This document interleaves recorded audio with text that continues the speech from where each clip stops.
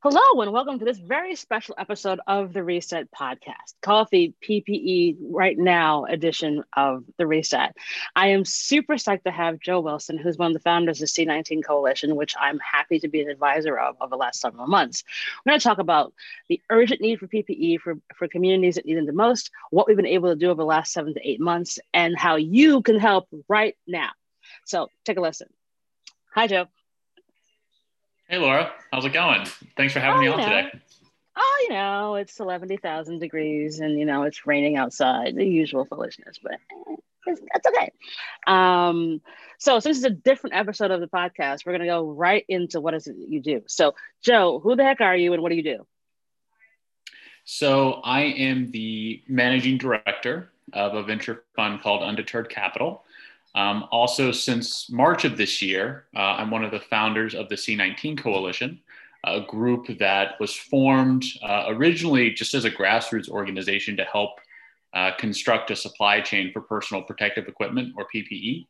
Eventually, the C19 Coalition morphed into a nonprofit, and to date has helped get over 1 billion units of PPE to frontline workers. So that's incredible. So this 1 billion units of PPE was done in a matter of 7 months-ish, right?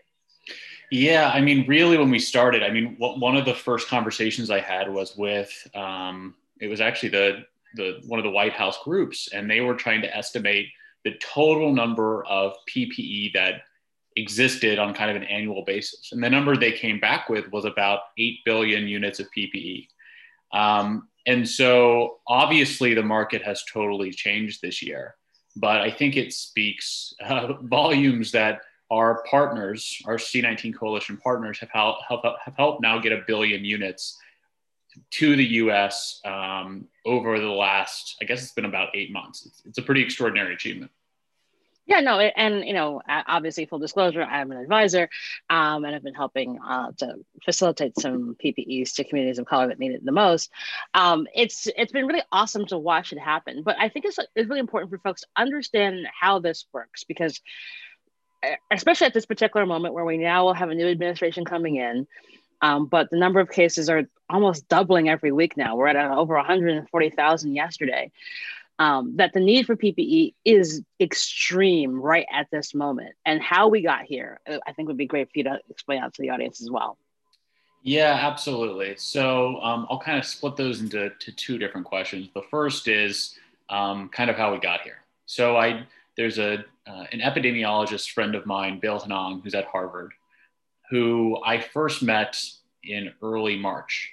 I saw him, I think I saw him tweeting and I cold emailed him and we kind of struck up a friendship ever since. And Bill's line, Bill is a very humble person, but what he has repeated kind of time and time again is, I keep hoping that I'm wrong, but I haven't been yet. And I think that's a line we should all kind of keep in mind as we lurch into the winter. Because, the leading epidemiologists, like this is what they do for a living. This is what they did long before the crisis. This is what they'll do long after COVID has passed. And we should really pay attention to the way that they're thinking about these problems. In March, what Bill said is we have an impending, very large wave that's about to hit the US. In April, after it had already kind of hit the Northeast, in particularly New York City, he said, the South will likely be next. Hopefully it'll be a little less severe of a wave that'll hit over the summer. That's exactly what happened. And then he said, after the summer wave, he said, well, we really need to keep an eye on kind of late fall, early winter, because that's when cases will start to spike again if we haven't made progress. And unfortunately, he is right for a third time. And so, has he bought lotto numbers recently? Because like Jesus, it's a little uncanny. I mean, I think one of the things that he and a lot of people on our team have pushed back on is there are a lot of people who kind of raise false flags about the case numbers, who say, oh, the rising case numbers are due to hospitalizations. And then once those case numbers lead to more hospitalizations, a lot of people say, well, the hospitalizations are due to people kind of miscounting the people who are going into hospitals. And when those hospitalizations can lead to deaths, they say, well, okay, maybe you were right this time, but the caseload is coming down, so we're kind of over this. And then when cases start going up, it's, oh, that we're doing more testing. So we're in this kind of perpetual cycle of COVID deniers where they keep denying kind of the intensity. Unfortunately, we're now at a point heading into, mid-November where the cases are closing in on double their highest ever rate. And to be fair, some of that is due to testing. In this, a lot of people think that the first surge in the spring was actually higher than the summer surge, even though the case numbers didn't line up. And that's because we just couldn't do much testing. But I think what we're seeing now is, it's hard to fake hospitalizations. And as of yesterday, those were now at record rates. I think a lot of people are now predicting that by the time we get to early December, we could be closing in on 2,000 deaths a day. And if we don't get the case numbers under control, it could be significantly higher than that. Yeah, I think that's a scary part about this. I think, we're in this moment of kind of COVID fatigue where we've all been stuck inside. Those of us who've been good, like us, and in our protective bubbles. Like I haven't seen my mom since Christmas because I can't get on the plane to go to Florida. And now it's Thanksgiving and I'm like, well, why can't I go see my family? And I think that's kind of the big wave we're hitting up against because now folks are just like, oh, come on, is this still going on? And unfortunately, I think that's why we're also spiking. So what can we do like right now to sort of help everybody other than obviously clearly wear a mask? Well, yeah, I think I would put it into two different buckets. So bucket one is personal responsibility, is wearing a mask, is social distancing. I know given that we're in almost month 9 of this, it can be a little tough. However, I think, if we keep it under control this winter, the next winter will be significantly better. With the great news about the vaccine, early results, which we can talk about later, with some of the seriousness of what seems to be the new administration's task force, I think we could be in a good position as we enter kind of the middle of next year. But there's not really a scenario in which this winter is not a really rough one on the COVID front. So first is personal responsibility and really following the CDC guidelines, what elected officials are kind of uniformly saying are the best practices around controlling the spread of the virus. The second thing is we really need to prepare for a very intense 3 or 4 months. If you're looking to help, that means getting PPE to frontline workers. At this point, we have about 70 different companies, organizations, nonprofits that are helping source PPE, produce PPE, distribute PPE. We really have what we believe is the largest private sector COVID-19 group out there today. And so if you're looking to support an effort, the C19 Coalition, I really can't think of a better option there. And the other thing that I just want to highlight is, the biggest issue in the spring and in the summer was coordination, was making sure the right people were in the room, that they had access to the right resources in order to mitigate the spread of the virus. And that's why C19 Coalition came about, was to try to organize those actors, to get everyone on the same page, and then to drive to specific results. And I think by really any measure, we've really succeeded on those fronts. Our key focus over the next 4 months is both getting PPE to the people that need it the most, supporting other parallel efforts around increased testing, eventually probably assisting in some way with the distribution of the vaccine when that's available, as well as advising the new administration on the best practices here. Laura, you know better than anyone, we've been in the weeds in this for most of this year. And a lot of the lessons we've learned have been difficult ones to learn, but we've learned them and we have the expertise to be able to provide that. So I think that's going to be the role of the C19 Coalition during this winter is filling the gaps as they exist and connecting the dots for people that may have not been on the front lines of this. Yeah, the way that I've always described folks what C19 is that you guys we're the lighthouse. And so it's like, it's not the place where you're going to stay, but it's the place that's going to guide you where you need to go. But it's never going to steer you wrong. And I think that's been the kind of awesome part of being part of the C19 family. It's one of the things where, I'm most proud of because of the fact that it's like, you guys also get it and listen to folks. So like when I said, hey, there's a huge issue around disproportionate impact around HBCUs, you're like, okay, go build something. And I think that is also the key here because there's so much noise, and folks are like, well, what do we do? And so similarly, like, someone says, hey, I've got 10,000 masks. We're like, okay, we can find you the schools or the Chicano Federation that needs it, and we will make sure that happens, and we will follow through and be that last line of defense so that that happens. And I think that's a thing when organizations are trying to figure out why we're great partners, is that, like, we're making sure this is actually done. We're getting that tracking information, but also we're also the organization is sort of understanding from an empathetic side of the universe, where not everybody is going to have the same level of information and knowledge base that we do, because obviously we can use Slack, we can everyone can do things on Twitter DMs. Some folks are still faxing, and so for organizations that might think that, like, they can't even get started, I think it's really important for them to understand that we really do have everyone's good intentions in mind when we're engaging these programs. Yeah, absolutely. And I think one of the core tenets of our organization overall is we really like to just get out of the way. We like to connect the dots for people. We like to work behind the scenes. We want to put other organizations in a position to be successful. One of the organizations that we worked with behind the scenes over the summer was Megan Smith's Shift 7 group. And they were working specifically to get PPE to Native groups, particularly in the Southwest. And so by connecting them, and keep in mind, a lot of the big problems in the spring were groups looking for millions or tens of millions of units of PPE. If we're talking about Native groups, that's a much, much smaller amount that's needed, maybe a few thousand units. And so that limits the pool of suppliers that can actually provide that product.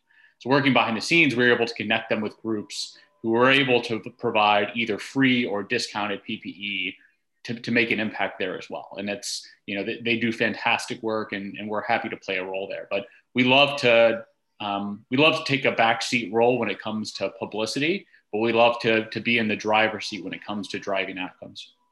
Yeah, I think we don't shout the loudest, but we get the work done. And one of the reasons I was like, "Hey Joe, come on this," I was like, "Shout the smidgen," because I do think at this particular juncture, we do have to find ways for folks to understand why it's good to partner with us, but also that this situation is not solved. I think for a while we were having these conversations with folks, and they're like, "Oh, everybody's got a mask, right?" You're like, "No, like, actually they don't." Especially in disproportionately impacted communities. And again, I think that's another thing that sets us apart, is that we realize that not everybody's going to need 1 million masks.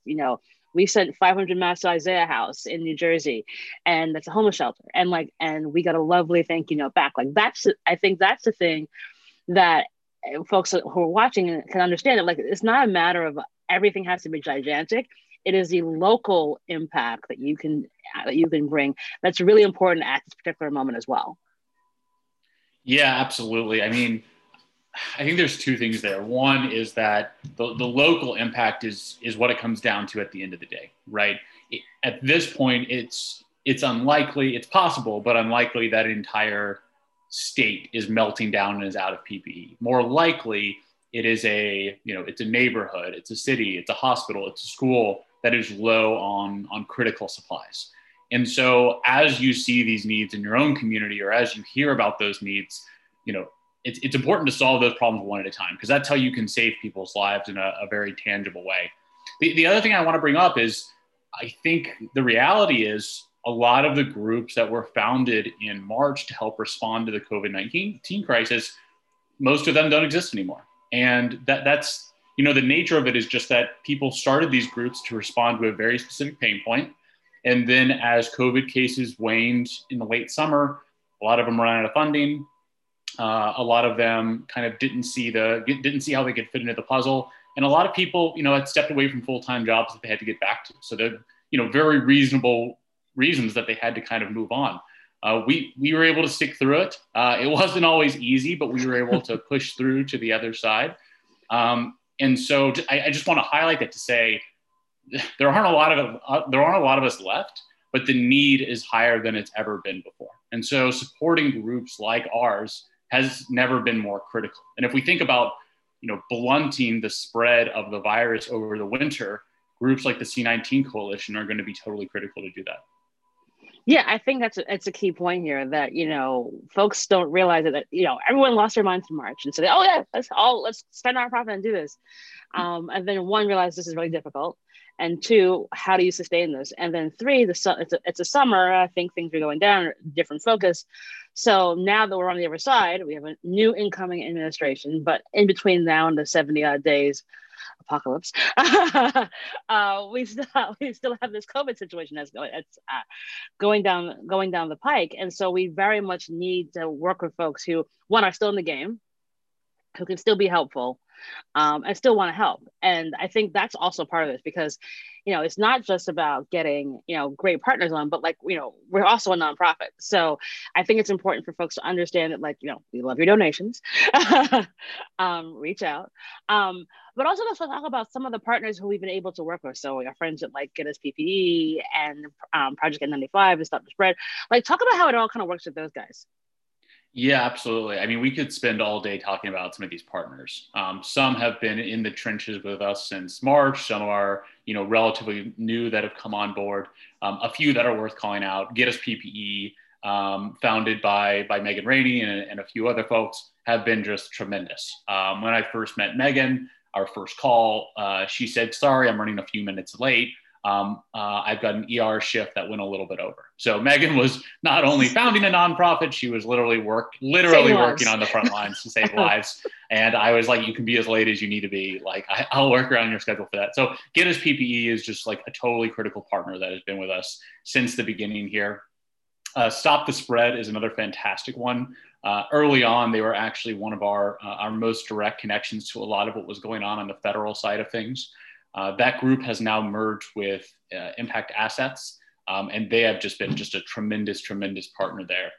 We've worked with them to set up seminars and workshops over the summer to kind of plan, hey, how can we get ahead of the next wave of COVID-19, as well as look ahead to kind of second order effects of the crisis, like looming economic recession and other people who have been disproportionately impacted. So that's another group that's been tremendous. And then, it wouldn't be right to move forward without not calling out some of the corporate partners who stepped forward. Flexport, Cardinal Health, HP, IBM, Intel, tremendous, tremendous legwork that they did in the spring and over the summer. And a lot of them are doing, thankless work in the background right now. Cardinal Health, obviously one of the largest medical distributors in the United States. The amount they did behind the scenes that no one will ever know about was just tremendous. They really knew that the nation was at a critical crisis point, and they did everything they could to help course correct there. So, what's funny about the C19 Coalition is we don't say we only work with nonprofits, we only work with grassroots groups. It's really, an open tent in that way. And so a lot of the biggest leverage we've been able to achieve is through some of these corporate partners who set up manufacturing facilities, who hired a lot of people, who provided funding for nascent groups to start up. So, it's the C19 Coalition doesn't exist without the partners. And when we talk about 1 billion units of PPE delivered, that's not, you and I, Laura, who were able to, hand deliver 1 billion units. It's our partners. I mean, they're the ones who were really working on those supply chains as they collapsed. And yeah, we provided support to get them there, but it couldn't have been done without them. Yeah, and I think that's the unique part about this. It is a really incredible public-private side of the universe because, obviously we work with lots of hospitals. We've also been able to work with lots of colleges and universities and nonprofits, but then these big corporate partners who needed a destination they could trust and know would be a great guiding force, came on board as well. And I think that's, again, the uniqueness of it all is so key right now because, again, we don't want people to have hair on fire at this particular juncture, even though it's, the cases are spiking. What we do actually want to focus in on is like very strategic, very smart work so that we can get through this period and hopefully see the other side of it come spring 2021. Exactly. We want to be really strategic right now. And we want to be really thoughtful with where we put resources. And at this point, 9 months in, working on this every day, we think we know what the highest leverage activities are. And we also think we know where people can go wrong at this stage and where different groups can go wrong. So at this point, for better or for worse, we're at the center of this thing. and we plan to continue driving results in the coming months. Awesome. And okay, so how can people help? So like, this is the thing, like what is it that we need going forward, especially in the next several months, to really make sure that we continue to do the incredible work that we do? So 3 different things. First, financial support. C19 Coalition, as I mentioned, is one of the last remaining COVID response groups that was really kind of pushing the ball forward in March. We're in a critical role now. And, a lot of the people, at this point, everyone associated with the C19 Coalition is a volunteer. And a lot of those other people have full-time jobs. And so if we want to keep the talent we have, including present company, we do need additional funding to do that. So that's number one. That's first and foremost. We want to keep the wheels on the bus as we accelerate. The second thing is, if you are interested in volunteering, if you are interested in stepping in and assisting in some way, reach out to us. Reach out to info@c19coalition.org, or you can just personally email me at joe@c19coalition.org. We are constantly taking in new volunteers and putting them to work. The only thing we ask is be realistic about the amount of hours you can put in a week, and we can help put you in the right spot. And then the third thing is, as we get into the winter and as you identify areas that are low on PPE, please let us know. Please reach out to us, again, at info@c19coalition.org. We'd love to connect you to one of our nonprofit partners in order to fulfill any sort of PPE gaps that you see. If there are other COVID problems that you're seeing, if you see a lack of testing, if you see that, this will more so be a problem as we get into March and April. But if there are areas that are just getting decimated that need early access to the vaccine, I hope we'll be able to provide a channel for that as well. So the last ask is really around just kind of keeping your eyes open and letting us know where we can fit in and support there. So to recap, 1, donations, financial support; 2, volunteering; 3, keeping your eyes and ears open and letting us know where the gaps are. Awesome. I think that's so key. And as I say, like I said, I say this over and over again, that I'm honored to be part of the C19 family, because it's the work that needs to get done. And the other reason I got involved was because I saw that, too many people who looked like me didn't get what they needed. And the reason I was so proud to join C19, because that was like the first thing you're like, hey, how do we help?